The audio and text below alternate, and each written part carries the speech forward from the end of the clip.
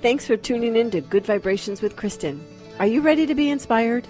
Do you want to have a greater connection to the earth, each other, and ultimately yourself? So then join in the conversation with me, Kristen Ace, and me, Green Diva Meg, and our fascinating guests to share the light, the laughter, and the illumination of good vibrations.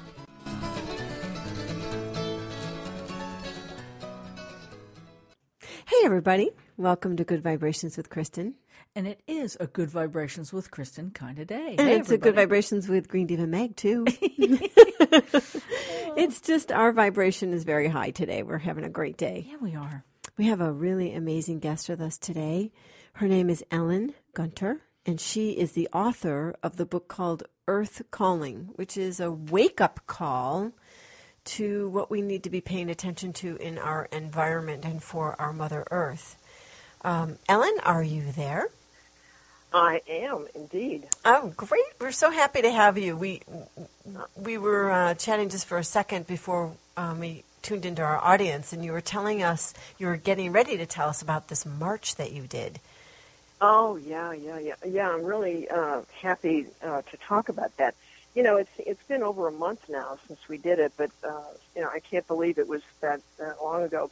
But the whole thing that I would really like to focus on today is around exactly what we were seeing at that march, and they were expecting 100,000 people at that march, and they stopped counting when it hit 400.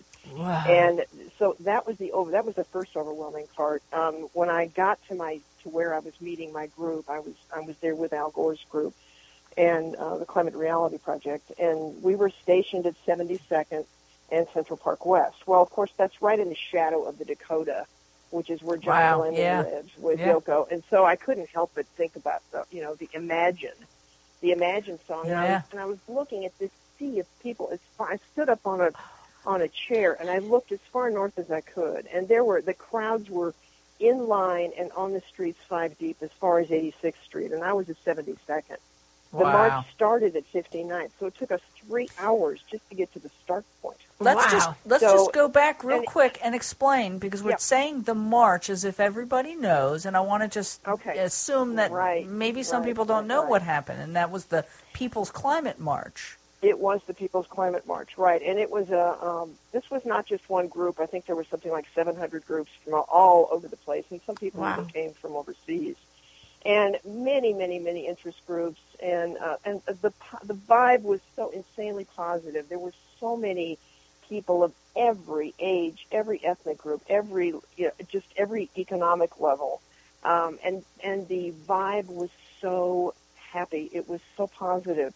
It was so cheerful and full of love and passion and certitude that we are going to meet this. This is the challenge of civilization's history. We have never faced anything like this before. And we all know what the data is. We see the data rolling in. I certainly write about it a lot in my book because I think it's very important for people to understand where we are and how we got here. And then, what I do in the last part of the book, as you probably both know, is I go into some solutions about what each of us can do. Yeah, that's the part of the book that people. Yeah, they were acting. They were on the street. They were with their signs. They were all. Everybody was lined up and very happy to be there, and absolutely full of certainty that this is something that we are going to meet the challenge of. Well, I think that is the key. With happy hearts too. Yeah, I think that's the key to what people need to start focusing on is the solution, and that we can do it, and that it will be done.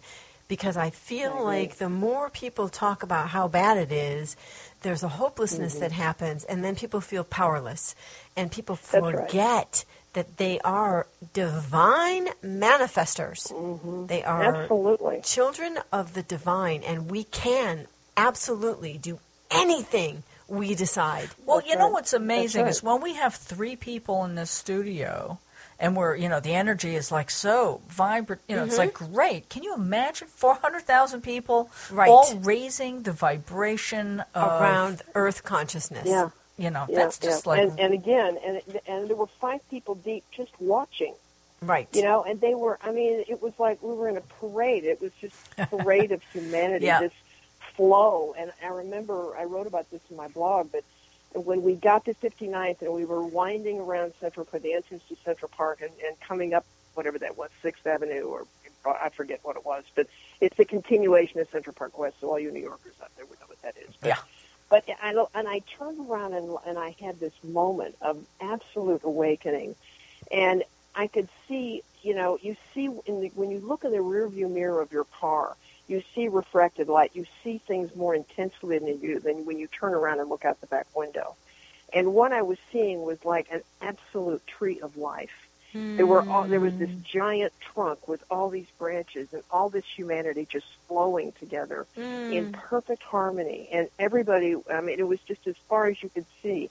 Everybody had unwittingly and willingly become part of this force of life, and it was just incredible. And at the same time, we don't realize what each of our efforts has to do with the big effort at large. And it's like that thing about throwing a pebble in a lake, right. and you see the ripples.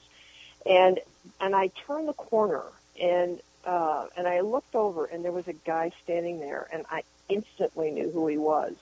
His name is Tim DeChristopher, and I write about him in my blog. But Tim DeChristopher is someone who actually went to jail because he went to a bidding auction for mineral and fossil fuel rights on protected government land. It was an illegal auction. He did this in 2008. And he bid up the price. He took a paddle, and there's a movie about him called Bidder 70, but he took a paddle and bid up the price on the land and ended up going to jail for doing this. And it was an absolute act of love. He knew that he didn't really know what the consequences were going to be, but he ended up going to prison for, I think, a year and a half. Wow. Just for showing up at a fossil fuel auction without being a member of the oil industry. Oh, and, wow. They really slammed down hard on him. But I looked at him, and I looked at, and I was thinking about how many things were spurred into action because of what Tim DeChristopher did. Right. Talk about the ripple. The arrests in Washington for the KXL, the pipeline, the tar sands pipeline, which became a lightning rod issue. That spurred on more protests in Washington. That grew into the big protests in Washington a year and a half ago. The 50,000 people showed up. Yep.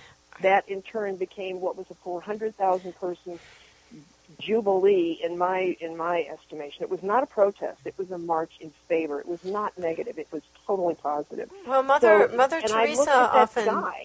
Teresa often says, sure. "Do not," or she used to say, "I will not go to a war rally, but I will go to a peace rally." Yeah. So precisely. it really matters what energy you're putting out towards something. Okay, Totally. I got to break in and just like I'm just feeling like a turd because I'm jealous because we did a lot on the Green Divas to promote the march, and we've talked to Ellen about her book, and all this wonderful stuff. And the day of the march, right, the historic landmark. Mm-hmm. I was on a plane flying to Hawaii. So why are you jealous? You're lucky. I was very lucky, but as Ellen is describing this energy, but I'm feeling it. But But you were going off to Hawaii to brainstorm and raise awareness there with an eco conference. We were hanging with Pele on the Big Island. So there you go. And Kilauea. There you go. So let's kind of talk about some of the things that we can share with our audience of how they can remain positive, how they can make a difference, because not everybody was able to go to that 400,000 person march, and not everybody is able to go, hang out with Al Gore. So what can we average citizens, or not so average citizens, do to stay? Actually, I think it'd be really interesting, Ellen, because the book is so packed with so much good information. It must be hard not to feel a little bit overwhelmed from time to time. What do you do personally to lift your vibration and keep hope alive? Right, because you actually have a gazillion tons more information in your head than most people do about what's really going on. Yeah. Well, I talk in the book about finding your calling, and so I found my calling, and my calling was to write the book. and to do what we're doing here today. And to basically, I'm a news source, and I'm also a spiritual director. So I counsel people about how to deal with this and how to open their hearts, because I think that, before we go into the action piece and say, person A, you need to do this, I can't describe that for you. That's what the book is about, and everybody is different. So what I do is try to say, where is your passion? As you listen to this, as you feel yourself get pulled, in this direction or that direction, what is it about this incredible challenge we're facing that really speaks to you? Is it about food? Is it about fracking? I mean, it also depends on where you live. Is it about the coal transports up in the Pacific Northwest? Is it about the fracking that's going on in Texas or in New Jersey? Is it the offshore oil that's happening in the Gulf Coast? I mean, it depends a lot on where you live. It depends on your archetypes, actually. Are you an organizer? Are you a networker? Are you someone who's best at making phone calls or getting the pizza? Are you someone who is really good at advertising? Are you good at reaching out and raising money? Are you a social media person? I'm good with a camera. I've decided that I'm good at picking up trash in my town. There you go. I pick up and I recycle like crazy. I'm like the crazy recycler woman. But I just got sick and tired of seeing garbage around my town, and I just started. So I have a pair of rubber gloves. Rubber work gloves and a bag by the door. And every time I go out for a walk, I bring it with me. And I pick up recycling and everything. And then along the way, I put the recycling in the recycling containers on the street and the garbage in the garbage. Because I just thought, well, there's nothing, I can sit here and complain about this, or I can do something about it. So that's what I do. That's right. And who knows who sees you do that and picks up the same idea. Right. And a lot of people like to join organizations. Like your kids? Plus, right. I'm bringing up very conscious children. Very conscious. And that's wonderful. That is a huge, huge gift. That's the greatest gift you can give to this planet right now, is an earth-conscious kid. Because they will become earth-conscious parents. They will become earth-conscious spouses. They will use that information and only do healing things to the planet from here on out. But I counsel people, don't think you've got to reinvent the wheel. There are a zillion things out there to do and a zillion organizations that you can join that already have an infrastructure set up, and join up with that and then learn from them. See where the need is. Well, we have see what stirs your heart. Right. I have a very good friend who runs something called the Asheville Bee Charmer out in Asheville, North Carolina, and her dream is to save the bees. And so it's starting. She opened, her and her partner opened one little shop, and all of a sudden a bigger shop fell into their laps within a year. And now she's had 4 people approach her about franchising, and she said, my message is I do not want to exploit the bees. I want to save them. Yeah.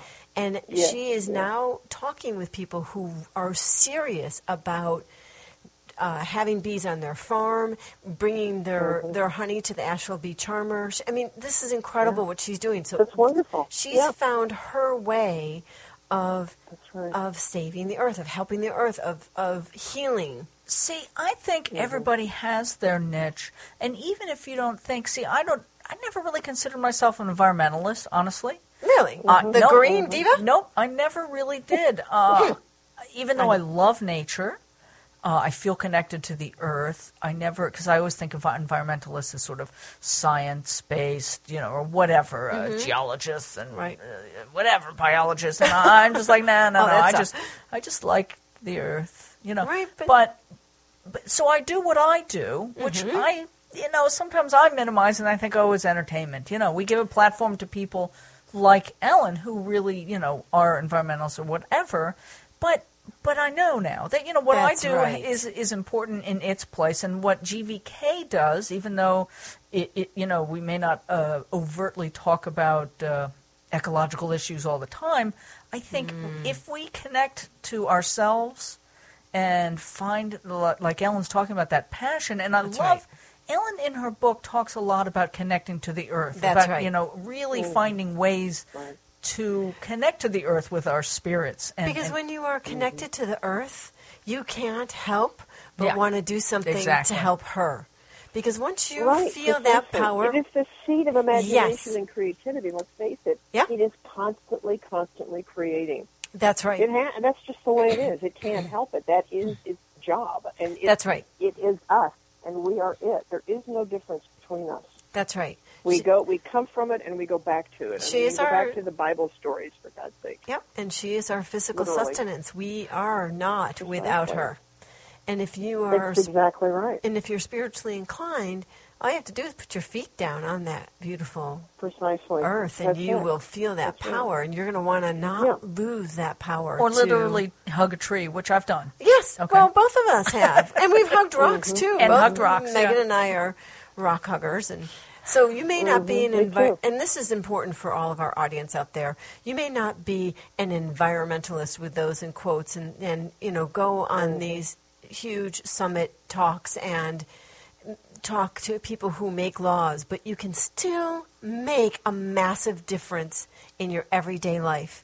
How you treat the earth. Are you recycling? Are you picking up garbage? Are you mindful about what you're bringing into your home? Are you eating organic? Are you supporting organic? Are you supporting the bees? Are you not putting fertilizers that kill the earth on the earth so you don't have a dandelion? And even if you can't do it all, see, that's the other thing, is I think people get a little overwhelmed and they just go, ugh.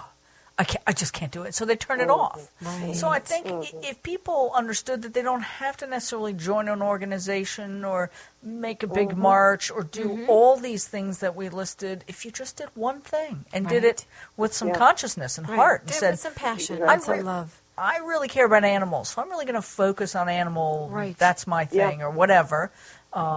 Just do it and do it well with heart. And what I find is that people, when they start by doing one thing that they care about and that's easy to do, the ripple begins, and they start doing other things. Like, oh, this is fun. And they meet other people, and then before you know it, they're doing a radio show. That's right. That's right. Well, and you begin to see the connectedness of everything, and like what you said, Megan, about working with animals. Or I have a friend who has, who is very, very, very spiritually connected and works for a lot of spiritual authors like Andy Harvey and Marianne Williamson and a number of others. And what she has decided to do is she works at a shelter part-time. And she rescues animals. She becomes a foster mother, and she makes sure that they go to loving homes. And that is just as important as saving the tree out in your front yard or whatever, because it's all nature. We're all in this together. And anytime you can avoid, save an animal from pain or from being euthanized or giving it life and love and opening your heart to it, there are just a cycle of things that you're participating in. You're participating in the cycle of life. And that's what we're talking about at the bottom here. It's all about the cycle of life. And it's about the interconnectedness of life. That's the thing that I believe that people are finally waking up to, is that I am connected to that animal, connected to that tree, connected to that blade of grass, connected to the water that we drink. I had like this really freaky epiphany the other day. Oh, I don't believe it's freaky. I bet it was amazing. Freaky epiphany. I realized that it came from that sort of like we all come from stardust and whatever. I was thinking about that quote. I had seen it, and I thought, well, let's be honest. Like everything, and I mean everything on this planet right now, even this ugly plastic pen that is made of plastic, which we loathe, but we use. But it all ultimately came from the planet. It's all going, even if it stays a green pen, whatever. It's a bad analogy. But, like everything here is from here, and it's not going anywhere. Right. Like it's kind of like, when you think about it, everything, every single thing. Right. So everything's natural in one way or another. Right. It was at one point. That's right. And so when you think about it in that terms, you want to be very conscious about what you're bringing in, because it's here. And how do you want that to break down in the environment? Yep. That's right. Now you all are in New Jersey, right? Yes, we are. Right. So I don't know about you, but we had a snow-filled, sleet-filled Halloween. And, I heard that. And, it was very crazy. But what I'm getting at is that we're moving into what my dear friend Lynch Archuleta would talk about. He's a Yaqui shaman, and he said, we're going into the goes within time. What does that mean? That means winter? that, this is the time that we're overt in the spring and the summer. We're working outside. In the fall and the winter, we go within. Okay. Because, it's a time for contemplation. So you can't really go out and put your hoe to the ground and do anything with a garden right now. But at the same time, it is the busiest time of the year for the earth because it is preparing for the spring. It's shutting down and it's preparing. It breathes in, it breathes out. And so there are things that, that you can do in the winter time. And this is the time when you begin to say, well, if you're a gardener, what is it that you want to do? Do you want to do a garden? Do you want to start some seeds? If you want to do that, you can start finding some seed purveyors. You can plan out, where would I want to do a community garden? Would I want to work with my local farmers market? Would I want to see if I could go work for a CSA? Things like that. But above and beyond that, just also, this is a time to be thinking inwardly, to be contemplating and appreciating what the earth does for us. I mean, to me, this is the best time of the year to go for a walk. I love. Yes, me too. When the earth is transitioning, you can feel the inhale and the exhale of the earth, and it's just. I don't care. I mean, I live in Chicago, and it gets to be below zero. And I'm not going to lie and say I love to go outside and sit in the hammock when it's below zero. But, particularly if you're walking along Michigan Avenue in that weather. Get yourself blown into the... But, yes. So I'm not crazy. I don't do that. But I do love to see what happens in the seasons, especially the fall and the winter. And I love what happens in the winter when that first snow falls and everything gets so quiet. Everything it's like nature's installation. Yeah. And it's like a so blanket. this is a time to pay attention to what nature does and its power and its glory and its beauty. And just appreciate it. You don't have to do anything. It's the goes within. It's the feeling time. It's the let me absorb this and appreciate this process, this cycle of life that I'm connected to. Well, it's funny because I met with a group of people last night after dinner, and they were like, "Oh, what'd you do all day?" Because I was a little dirty. And I said, "Oh, I was in my garden all day." And they went, "In your garden? In this weather?" And I said, "Oh, my God, it was amazing. It was crisp, and I could breathe, and I could twirl around in the leaves, and I ran around my yard, and we brought in wood, and I started preparing. I've been preparing my gardens for winter, which means cutting down things and trimming back things and stuff. And it actually is my favorite time of year. I talk to all of them before they're getting ready to go to sleep. Yep, and I say, can't wait to see you next spring. And So I'm not the only one that talks to my plants. Oh no, I talk to my plants all the time, which is why they're spectacular. Yeah. I rescued my two little trees, my ficus and my whatever the other one is, from the ice storm the other night, and I was just saying, I'm so sorry I waited to the last minute, but I wanted you to get as much sun as you could. And came upstairs and now we get to spend the winter together, and so I get to see them more and touch their leaves, and I'm really happy they're upstairs. Yeah, that's really nice. Yeah, it's funny. It's great. I've learned that if I dress properly, I absolutely love the winter. Probably, more than any season for a couple of reasons. One of which is I adore the woods. I grew up in the woods. I feel at home in the woods. There's nothing to me, happier. When I meditate and go to a happy place, it's usually in the woods. Right. But in New Jersey, the woods that we have are filled with ticks. And everybody around me has been getting Lyme disease, and I'm like, oh, no. So I have this weird trepidation, even though I pray and I ask them not to bite me and I do all that and I spray stuff on me. I still don't like it. So I am waiting for this frost to freeze their little butts so that I can go romping wildly, happily through the frozen woods. And you can bring your dog in there, too, without flipping out about your dog getting Lyme disease, because dogs get Lyme disease. She's had it once already. Cats don't, typically.